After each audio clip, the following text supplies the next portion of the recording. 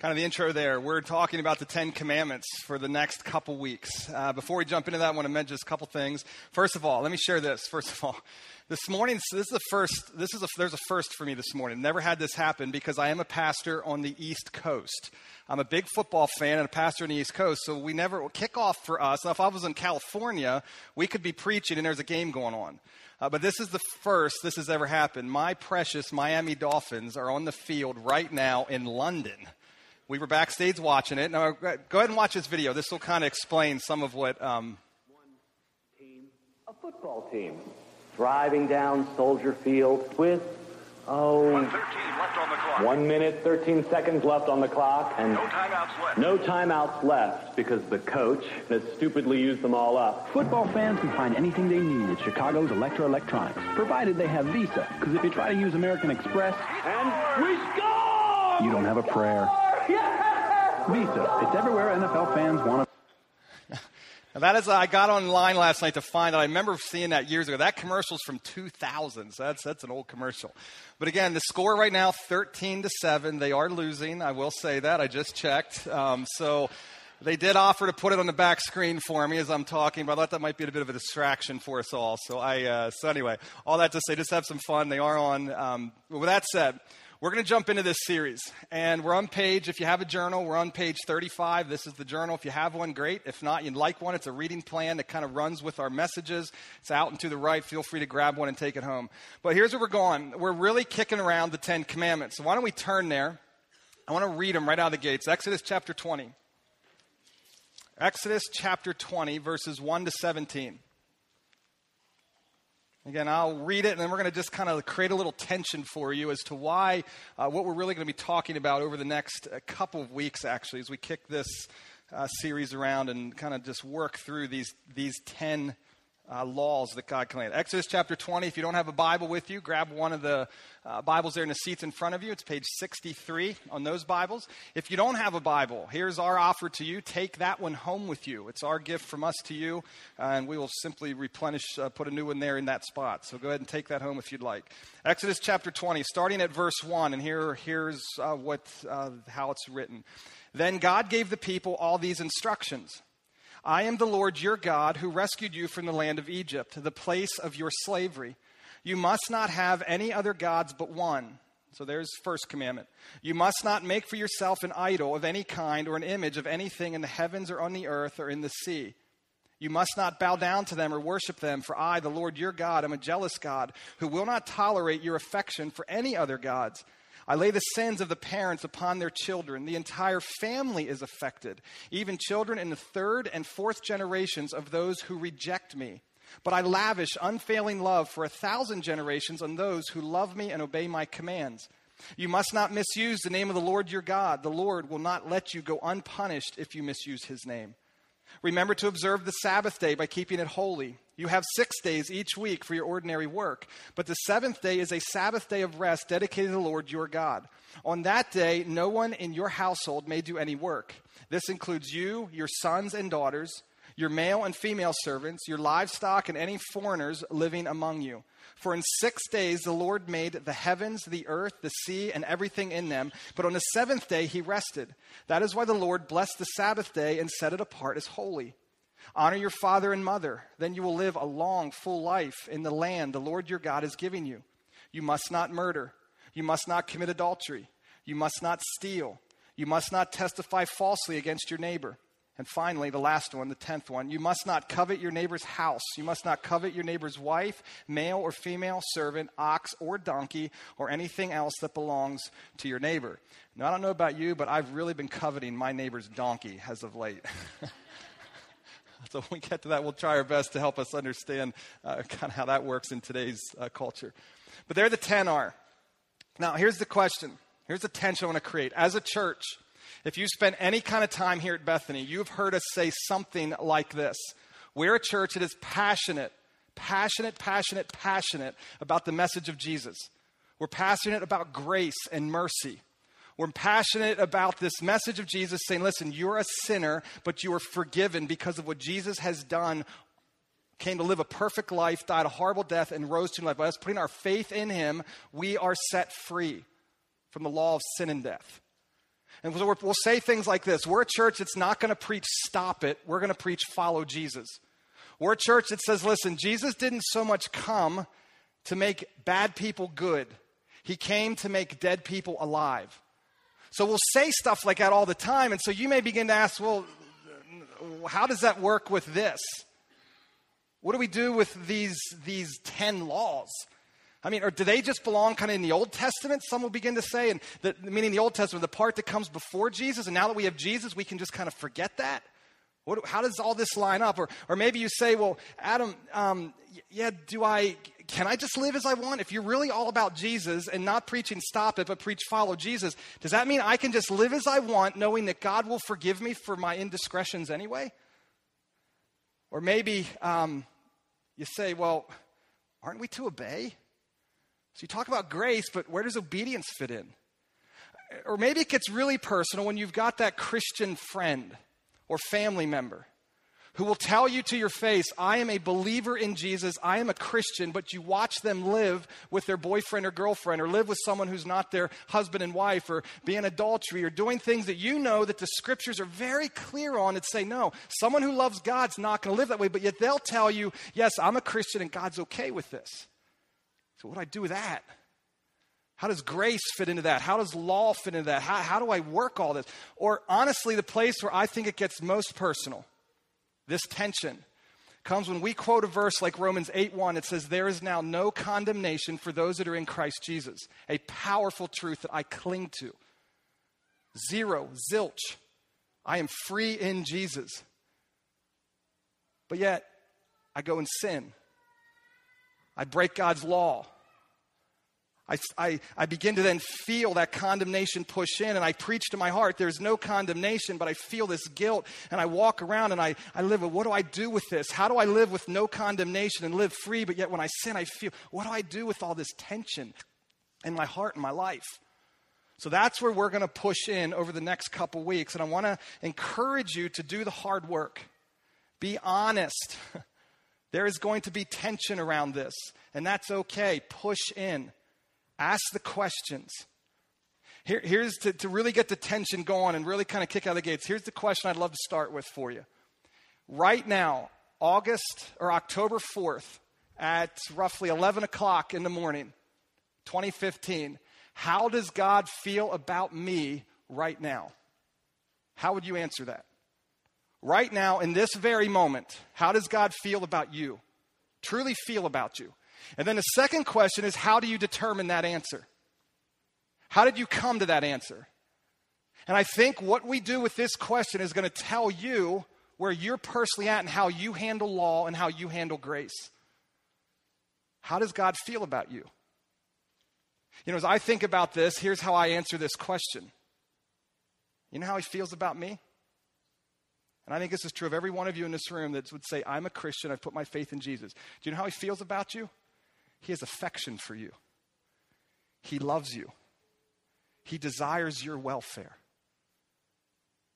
Is that how you answered it? If you didn't answer it that way, you've got to wrestle with, well, what's the gospel? What do I do with it? How does he feel? In Jesus, the scriptures teach that Jesus, because of my faith in Jesus, yes, I'm a sinner, my faith in Jesus, he is now in me and I am in him. And God looks at me and says, I credit to you righteousness, goodness. I look at you and see Jesus, God says. So what do we do with this? Now, some of you will say, but Adam, doesn't my action determine at some level my relationship with God? How I live and what I do? Doesn't that in some way, I mean, after all, if my spouse were to go out and cheat on me and do something to me, at some level, that's going to impact my relationship with them. So you say, well, so doesn't at some level how I live and how I behave and how I obey, doesn't at some level that impact how God feels about me? Well, I would say, if you're not asking that question, you've probably not honestly engaged the tension that you need to engage around this subject. And I want to honestly encourage you to push into this tension. Get down into where the rubber meets the road of how does this message of grace and law really come together in my life? How does it work? And here's what we're going to look at this morning. This is what's going to kick off this whole series. If you forget everything else in this series, I think this is absolutely foundational. When you're going to study the Ten Commandments, God initiated a relationship before he stated the law. I cannot say this strongly enough. God steps towards his people and creates and forms and establishes a relationship with his people before he states the law. You say, where do you get that, Adam? Is that in this text? Well, let's look at it. If you're open there, Exodus chapter 20. We're going to look at just the first two verses this morning. Exodus chapter 20, verse 1 and 2. So it started out verse 1. Then God gave the people all these instructions. Verse 2, very first phrase. I am the Lord, what? Your God. What does it not say? This is so important. It's God looks at his people, God speaking to Moses, who's going to take these tablets that are being chiseled on, and he's going to take them down to all of God's people. And it starts out, so listen, I want you to know, I am the Lord, your God. It does not say, I am the Lord, the God. It's not some abstract pie-in-the-sky grandfather sitting off on his porch, sipping lemonade, rocking on a rocking chair, letting the world just kind of figure it out. He says, I am the Lord, your God. It is a personal statement. He's looking towards his people and saying, listen, I'm personal, I'm close, I'm not distant. And the thing that's important to remember is his people did nothing to establish this relationship. He's simply saying, you're my people, you're in. And the law comes after this personal statement, I am the Lord, your God. It also comes after, look at the rest of the verse. So I am a personal God who rescued you from the land of Egypt, the place of your slavery. So I love this. To set the context here, here's kind of what's happening. If you go back to, I'm not going to turn there now, maybe you want to write it down and look at it this week. Genesis chapter 15. There's this guy named Abraham. And Abraham has said, listen, I want you, he was originally named Abram. And this God, this personal God shows up to him and says, earlier in Genesis, I want you to follow me. I want you to leave your family, leave your place of where you've grown up and where you have roots. And I want you to follow me. And I'm going to take you to a land that I will show you. The promise. And the promise is this. You are going to be a great nation. And coming out of this nation, your descendant, he says in Genesis chapter 15, is going to bless all people. And this nation will be great, and this nation will touch many nations. Now in Genesis chapter 15, this powerful statement happens, and God steps towards this guy now. He changes his name to Abraham, and he steps towards Abraham, and he forms a covenant, just like we do in a marriage. It's a covenant. It's a binding. It cannot be broken. It's coming together. And he looks at him, and he says, listen, Abraham, your nation will be great. You will look up to the sky, and you count all the stars. You will have more offspring than what you can count stars in the sand on the seashore. And he says to him, but here's the thing, Abraham. These people that will be your people, the land that I'm going to give them, that I've promised to you, it's going to be roughly 400 years away yet. 400 years. Could you imagine Abraham sitting there and hearing that? Well, come on, God, let's do it now. Now, there's a little clue in Genesis 15 as to why it doesn't happen right away, because God is for all people. And the people that were living in the land that God was about to give him, it gives us this little clue in Genesis 15. It says their sin had not yet reached its full measure. So they're sinful people as we all are, but their wickedness had not become just extreme and horrible. So God says, I'm going to give them grace. I'm going to give them time. And it's going to take about 400 years for their wickedness to reach the point where I've said enough. And in that 400 years, your people will be in slavery in the land in Africa, in Egypt. 400 years. Now, I want you to picture this. 400 years. So God steps out and says, I am the Lord, your God.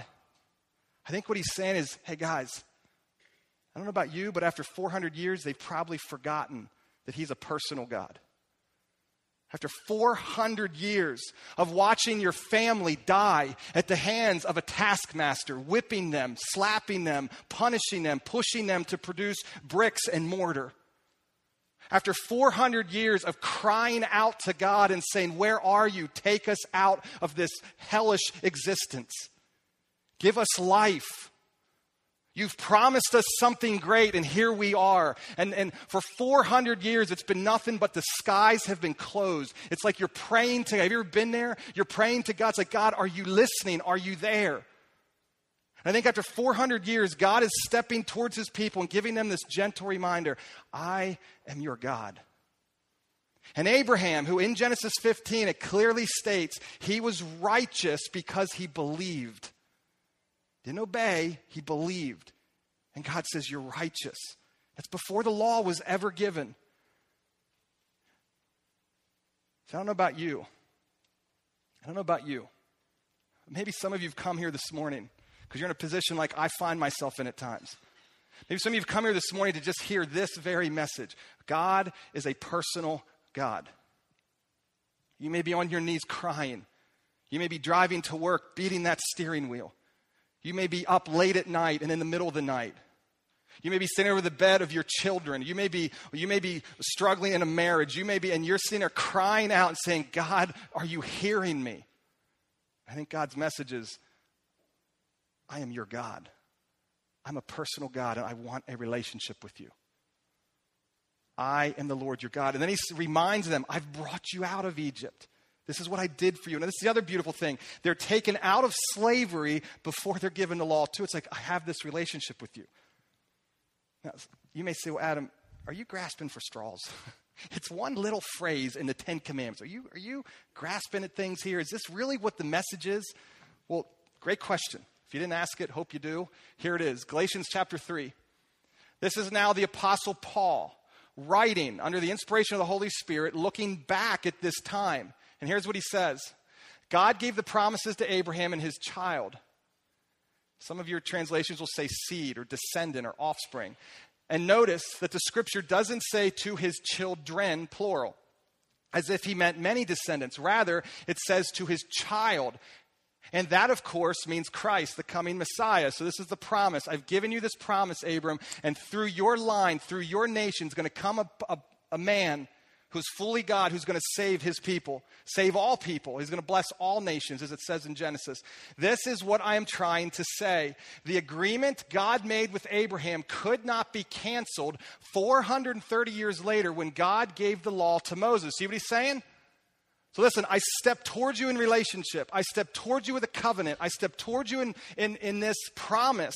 So 430 years later, when the law is given, it can't then cancel out the relationship. It's not like I'm saying, okay, I started this relationship with you now. You got to go obey the laws or the relationship's done. So it says, the agreement God made with Abraham could not be canceled 430 years later when God gave the law to Moses. God would be breaking his promise. For if the inheritance could be received by keeping the law, then it would not be the result of accepting God's promises or faith is what Abraham had. But God graciously gave it to Abraham as a promise. So again, I cannot state enough. God establishes and initiates a relationship before he gives the law. God's law is never given to establish a relationship. God did not give us the 10 Commandments to say, here, I want a relationship with you, go obey the rules, and we're going to have a relationship. That's not why he gave them.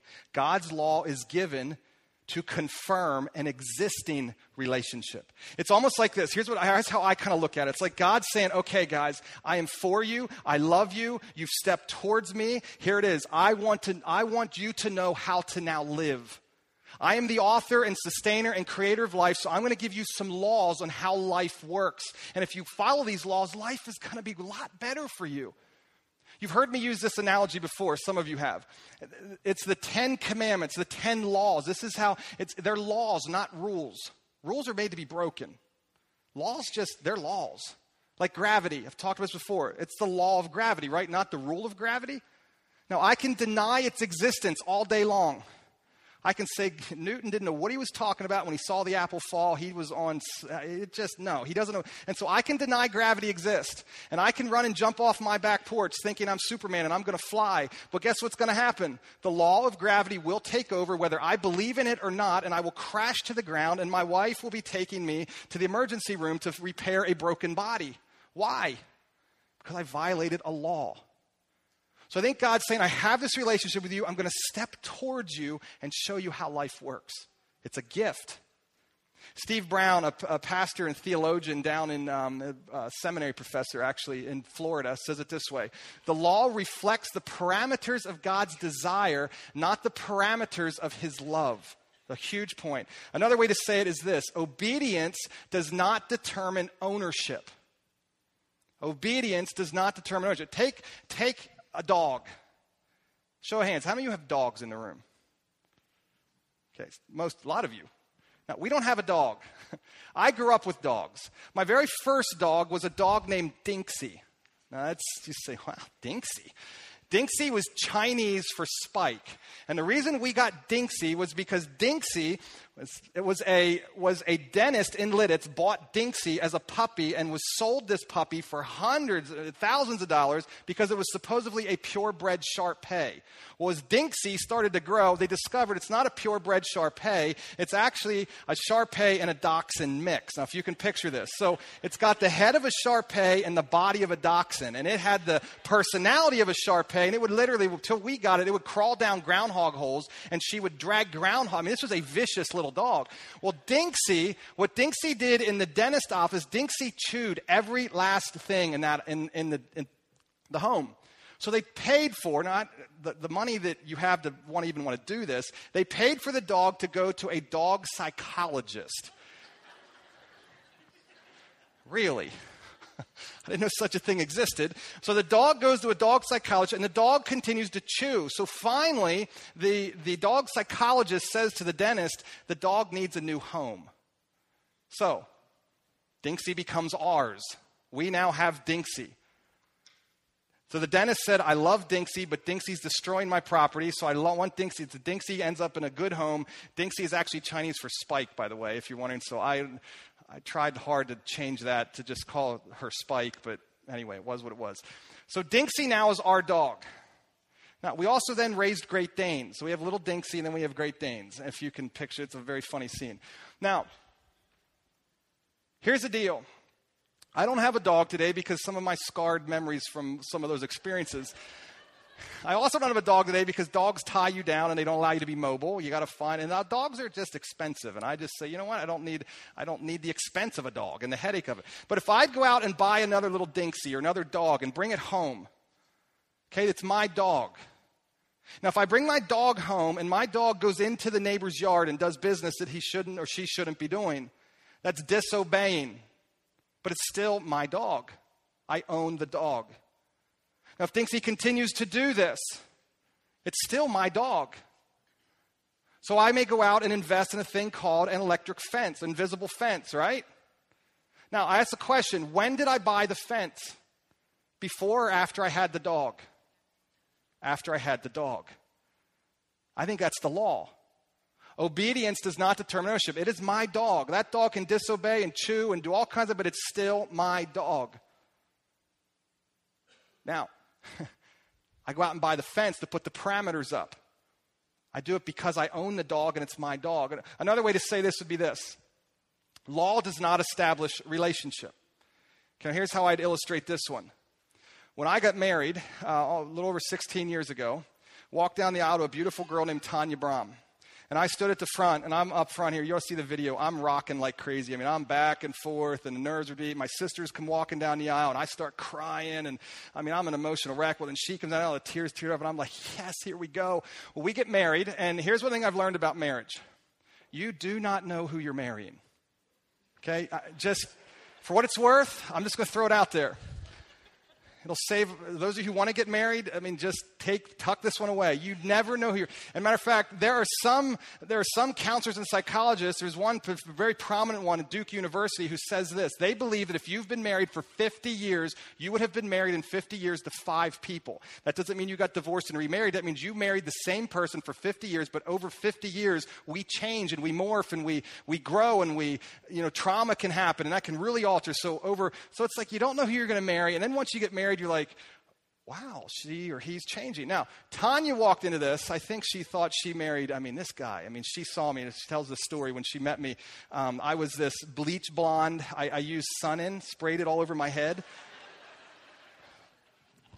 I was at a camp, and I won't tell you what I was bench pressing, but it was a lot of weight, and we did a bench-a-thon, and she came to watch me, and so I'm laying on a bench like this, and I'm pushing up, grunting, and I stand up, and I had a thinner waist and a much broader shoulder. I mean, this probably wouldn't have been big enough to measure Chris then.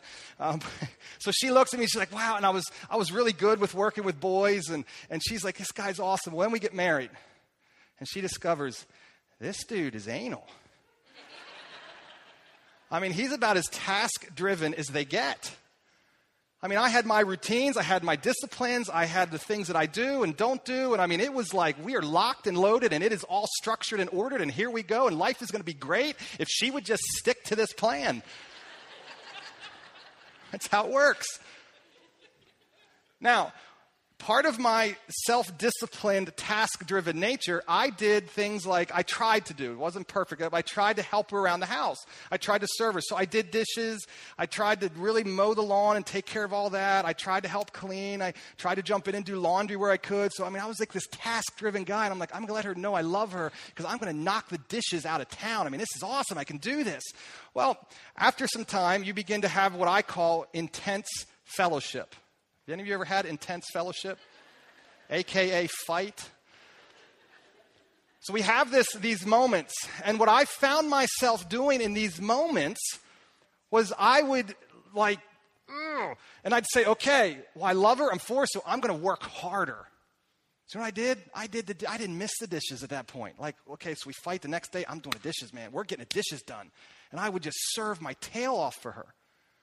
And she wasn't happy. I'm like, what more do you want? I'm like the model husband here.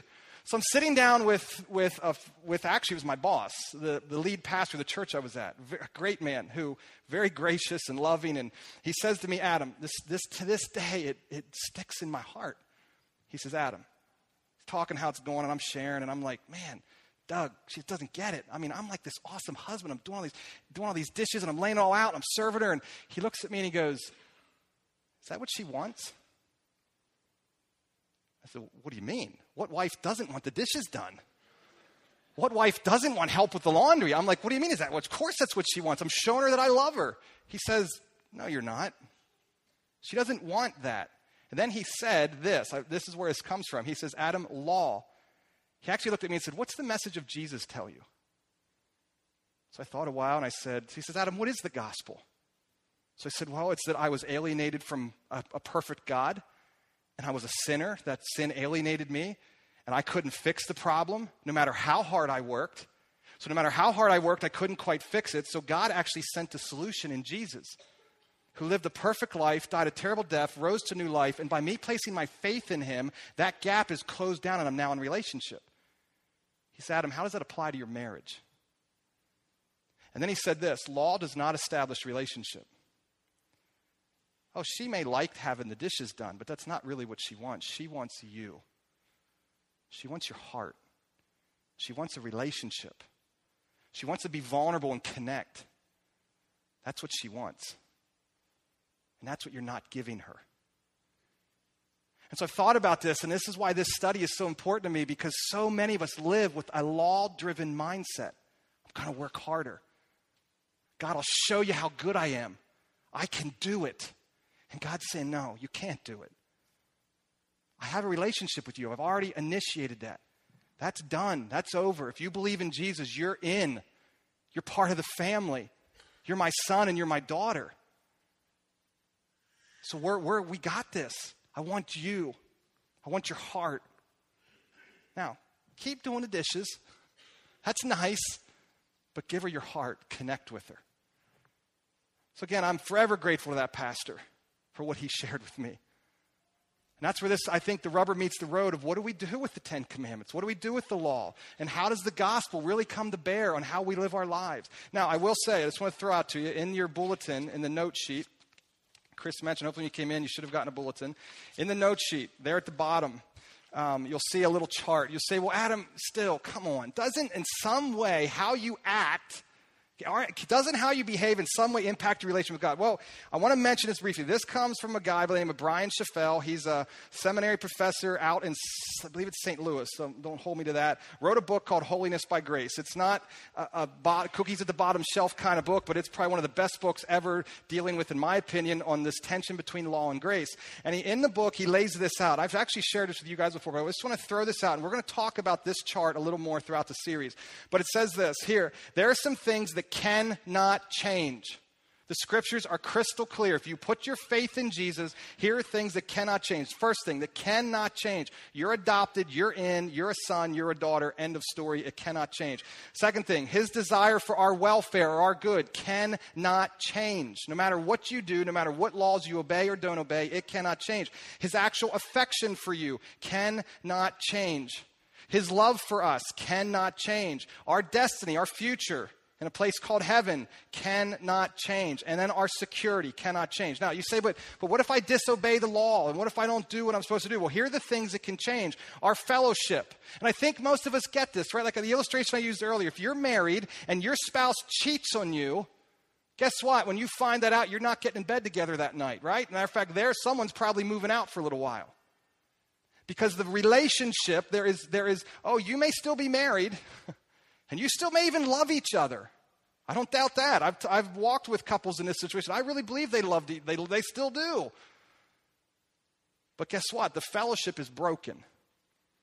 So we're going to talk about this throughout the series. How we handle the law can impact how that thing called fellowship and communion and that closeness. The second thing that can change is our experience of his blessing.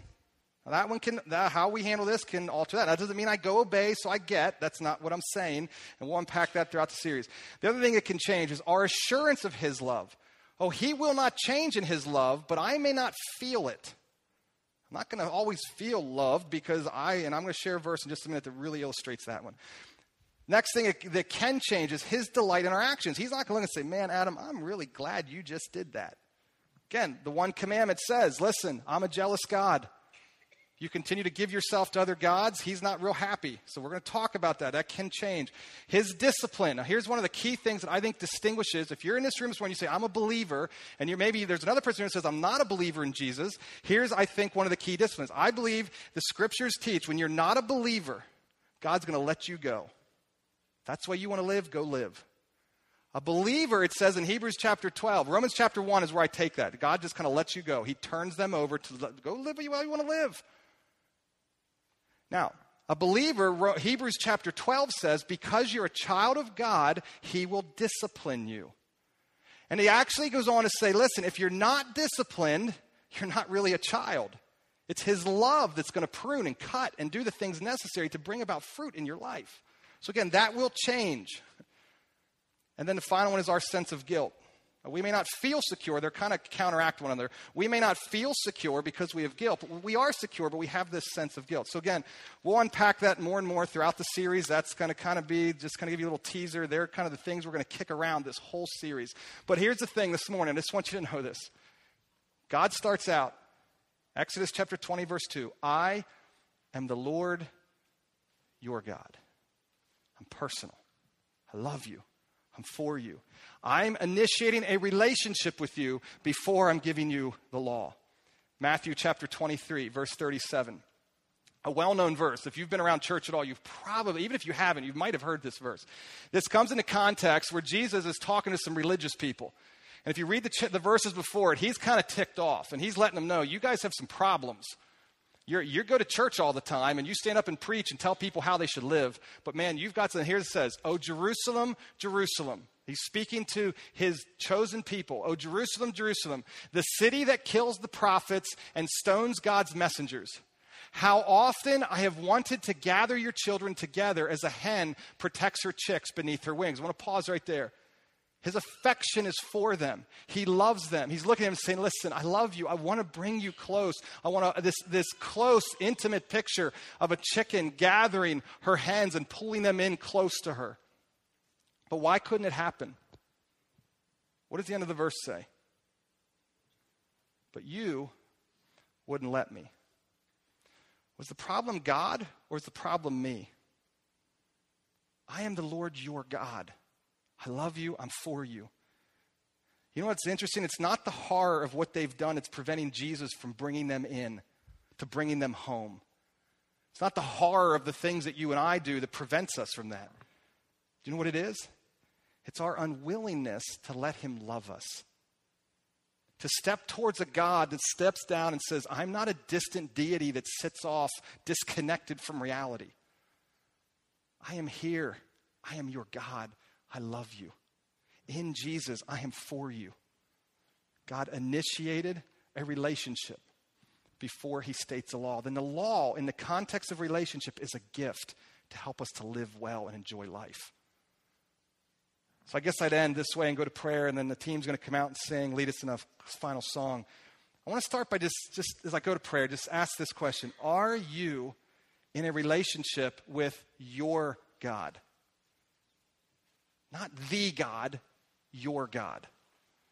Now that could be a couple things. Number one, that could be, maybe you're in this room this morning and someone invited you here and you're saying, oh, Adam, this is my first time in church, or Adam, I'm not even sure I know what it means to be a Christian, or Adam, I'm not even sure about this Jesus guy. Maybe that's you.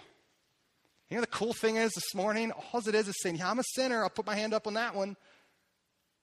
And because of Jesus, it's simple faith, trust, belief in Jesus, that he provides the solution to that relationship. And you're in. Bang, bang, done. You're in the family.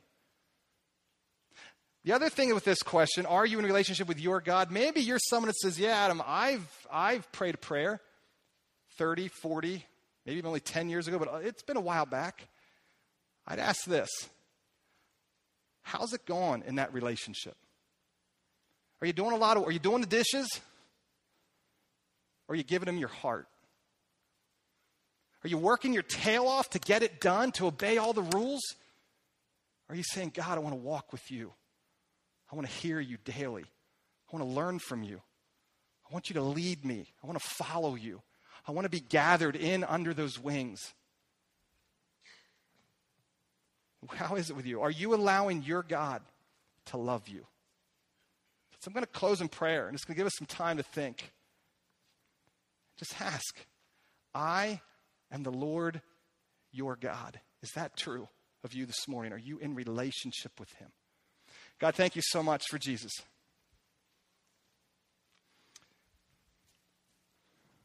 God, I just want to take a moment of silence right now, actually, and just let people sit here. And God, I ask, as we're in this moment of silence, I ask that you would just powerfully speak to people's hearts. God, I pray that they would hear this one clear statement. I am your God. I am your God. I'm not distant and I'm not far off. I'm here. I want to walk with you.